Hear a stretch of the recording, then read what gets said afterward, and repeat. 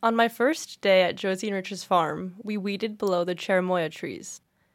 We were out in the field getting to know each other, and I asked them, "Have you had to change the way you farm because of climate change?"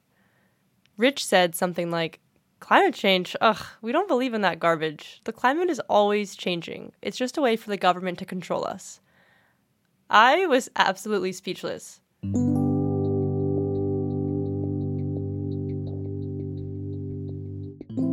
This moment has been stuck in my head for 4 years. Josie and Rich are some of the most sustainable people I know. They run an organic farm in New Zealand, at the very top of the North Island. I found their farm online through a network that matches organic farms with volunteers, and I reached out to Josie and Rich because they had great reviews.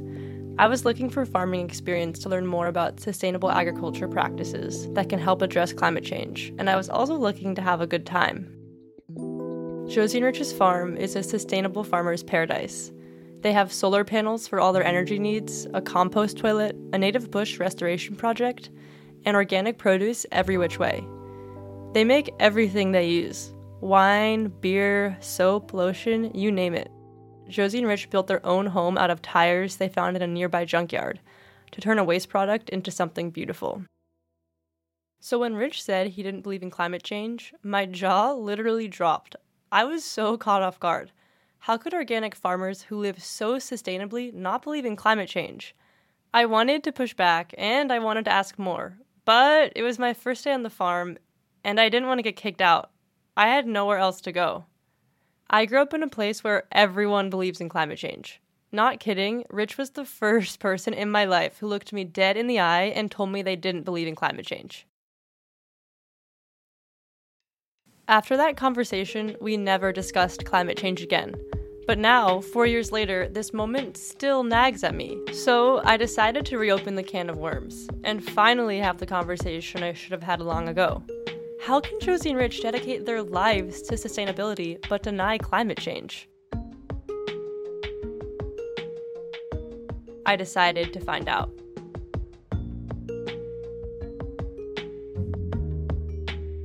This is the story about the wondrous lives of two people who run an organic farm, live in a house made of tires, and read each other's minds. And it's also a story about why they don't believe in climate change. And in the end, I think it tells us something about the power of language, and how the solution to saving the planet may not have much to do with the phrase climate change at all. To understand how we got here, we need to first go back in time to learn how Josie and Rich started the farm. That story begins in the middle of the ocean.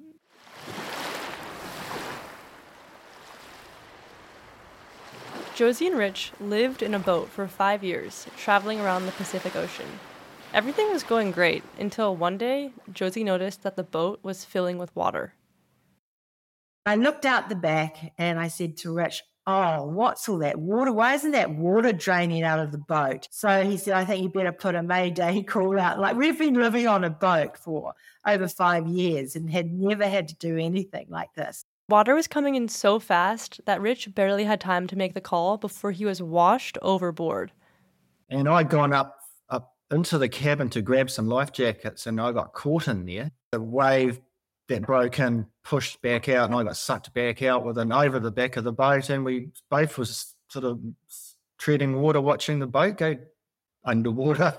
Completely gone. Yeah. And then anything that could float, like persimmons, the fish all started popping up, all the dead fish that we'd caught. The milk, I remember the milk, was a near death for Rich. I was fine. I had a wetsuit on, but Rich freed us, had taken his jumper, his coat off. So he was in a T-shirt. It was really cold. So he was getting hypothermia, and I was just holding on to him on the surfboard, and I knew he was dying right there and then. We actually started talking in our mind to each other. We didn't even talk out loud. It was very cosmic. Josie knew if they weren't rescued soon, Rich would die. But just when Rich was ready to let go, they saw a boat headed toward them. Managed to survive 2.5 hours out in the water, and that really did change a lot for us. We needed to be grounded again. Like, it had hit us pretty hard, you know. That brush with death changed their perspective forever. That was a slingshot to us growing food for other people. We didn't look at it as a bad thing. It's made our resolve even stronger to touch the earth lightly, try and leave as little footprints as possible and make it a better place. Back on land, they made a commitment to take care of the earth by growing food for other people. I guess a near-death experience can do that. It puts your life into perspective pretty smartly about what's real, and it sets a course for you. I was told, look, you got to go back. Our growing experience and developing this property to what it is now, it still comes back, stems from that point in time. So Josie and Rich bought a parcel of land and turned it into an organic farm. They grow every vegetable you can think of and lots of fruit. Their cash crop is cherimoya, a large green fruit with a white custard-like inside. It tastes like a blend of pineapple and banana. Rich and Josie started growing cherimoya when they found out that their neighbors had stopped growing it. We've always moved in the opposite direction of the flow for some reason, and I said, well, people are getting out of them. That means there's going to be a shortage sooner or later. Yeah, we were right. And we grew them all from seed? From seed and grafted them ourselves. Cherimoya is not the only thing they grew from the ground up. We were down in our old shack and it was starting to fall down. And we just kept watching these birds build bird nests, and we thought, that's pretty bloody cool. Building a house out of tyres, that's a really good way of turning a negative into a positive. You've got to walk your talk. So many people should do it. Josie and Rich believe in walking their environmental talk, and their house, made out of 700 tires they found in a landfill, is just one of countless examples that prove this point. But as we continued talking, I kept going back to that moment on my first day on the farm, when Rich told me he didn't believe in climate change. This was the reason I wanted to interview them in the first place, but I was so nervous to bring it up. I finally got the courage to ask. I asked Rich if he remembers our conversation from my first day on the farm, and if he could say more about why he doesn't believe in climate change. Climate change, I think, is an Al Gore fantasy. I think it's fear-mongering. If we were in a climate crisis, everyone would have to stop flying around in private jets and really start backing your organic grower because they sequester more carbon than any other grower. There's nothing positive going on here except trying to make money out of people and restrict them. It's more about stop polluting the planet. It's not climate change, it's pollution, and no one's addressing it. Pollution, it's been going on for years and years, not recycling and not touching the earth as lightly as they could. As he was speaking, I really focused on listening instead of inserting my own opinion. And then you have climate change, which for me, we all move through cycles, but we haven't got any warmer. It all depends where you start to track it from, And now we've got CO2 in the atmosphere's going up, but it's been a lot higher in our past, and we need CO2. We're carbon-based life forms. We're stardust and 20 billion-year-old carbon, and we've got to get back to the garden. That's Jody Mitchell. We are stardust, billion-year-old carbon. We are golden, caught in the devil's bargain, and we've got to get ourselves back to the garden.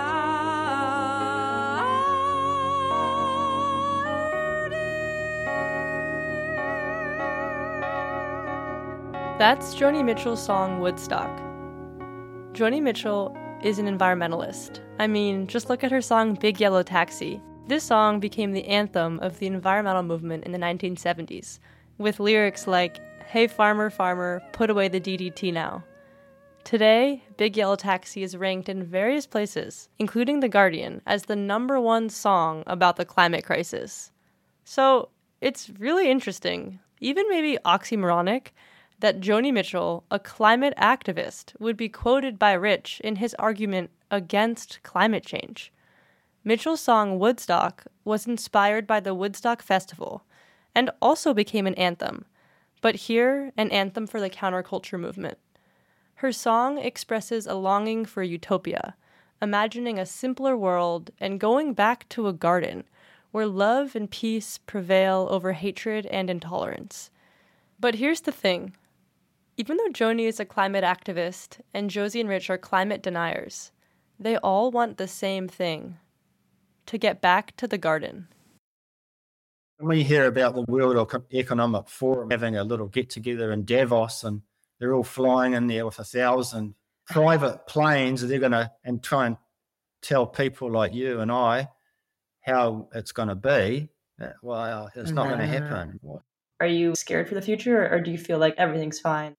We just see this land getting wasted on and poisoned. And yeah, I'm concerned about that. So it's made our resolve even stronger. And getting towards our retirement age now, we've decided that we've started planting native trees. So that's our plan going forward, is to bring the native bush back. And I'm still very hopeful that things will change. That's good to hear as a young person that there could be a future out there. I began to wonder if climate change solutions are leaving the small grower behind, and if their perspectives are missing from these bigger conversations. I come from such a different world, far away from the actual realities of growing food, but I was beginning to understand Josie and Rich's arguments. They don't believe in climate change, but they are definitely treating the earth better than most people I know who do believe in it.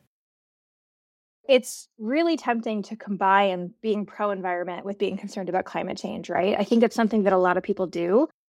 That's Dr. Brianne Sadowski, an associate professor at Portland State University. She studies the public's understanding of climate change. And in some ways, that connection exists for people, but it doesn't always. And I think one of the important things to remember when thinking about this connection between beliefs about climate change and beliefs about the environment or behavior toward the environment generally is that climate beliefs aren't really about understanding science. It's about political views, and it's about culture, and it's about in-group, out-group, and a whole bunch of other things. It is entirely possible for someone to say, I'm not sure about this whole climate change thing, but I do love clean air and clean water, and I care about plants and animals and the ecosystem. What Dr. Sadowski is describing sounds a lot like Josie and Rich. I don't know what the answer is to make people stop abusing our earth. I mean, it's as simple as that. They just have to stop abusing it. You've got to have discernment, and to have that, you've got to know what's resonating for you, what's your truth. Because everyone can make their own realities as well. We all live a separate reality, but we're all here on the same plane. Every one of us is very important. It just takes people to be in harmony with each other, not judge each other. Josie and Rich, maybe even without trying, offered advice on how to bridge the divide in the climate debate. Approaching the topic without judgment, recognizing everyone's importance, accepting that we can live different realities and hold different perspectives, and still all work in our own ways to protect the planet. And maybe that's not only okay, but necessary.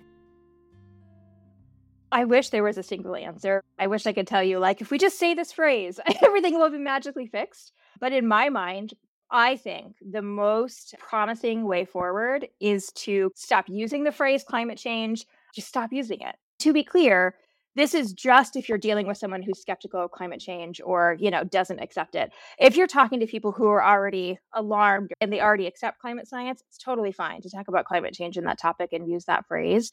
And that's a controversial piece of advice. And I've gotten quite a bit of pushback from climate scientists themselves because they feel like not using it feels disingenuous. And I absolutely understand that. But I think from a social scientific perspective, I think we have to ask ourselves, do we want to be right, or do we want to address climate change?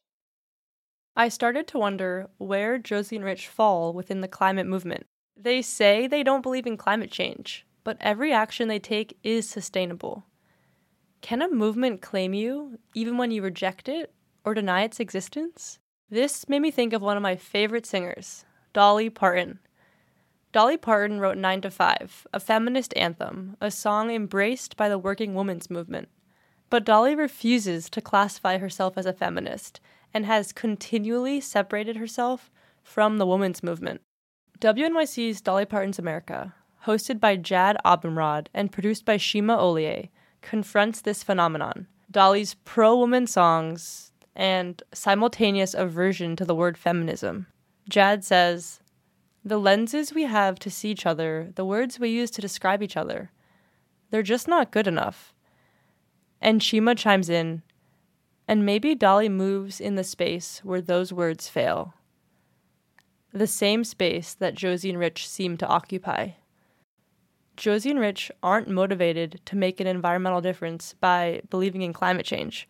For them, climate change doesn't matter.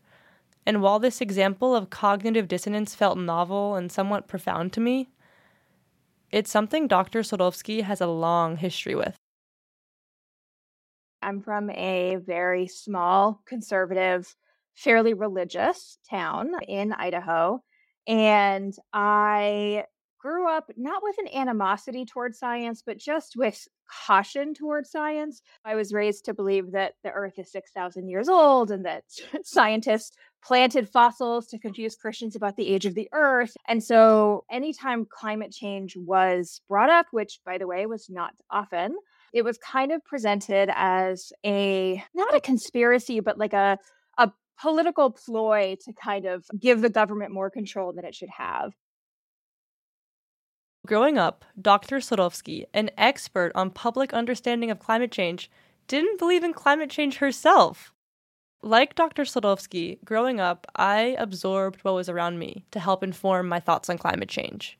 It's just that the information we were surrounded by was radically different. I was rocking a reduce, reuse, recycle shirt at age 6, and I was motivated to take care of the environment because of climate change. That's why I was so puzzled by Josie and Rich's anti-climate change opinions. I didn't change my mind by learning more science, believe it or not. For me, what changed my mind was actually a learning about philosophy of all things. I was in an English class my senior year of high school, and we had to read a book called Sophie's World. It's basically a book about a little girl named Sophie who meets all of these different philosophers. It was the very first time I actually questioned my assumptions about what it means to know something and how we know and what counts as knowing.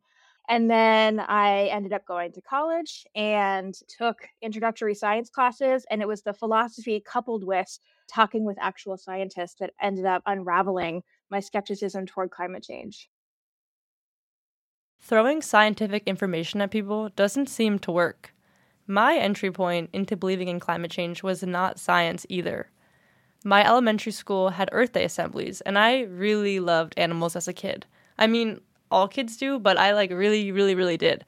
To the point that my grandma told my mom it would be bad parenting if she didn't get a dog for our family. And one year at an Earth Day assembly, they showed us photos of polar bears.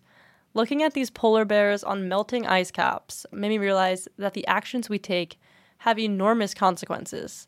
The world was melting before me. Things were dying. And my entry point was a story about the fate of an animal and a powerful image.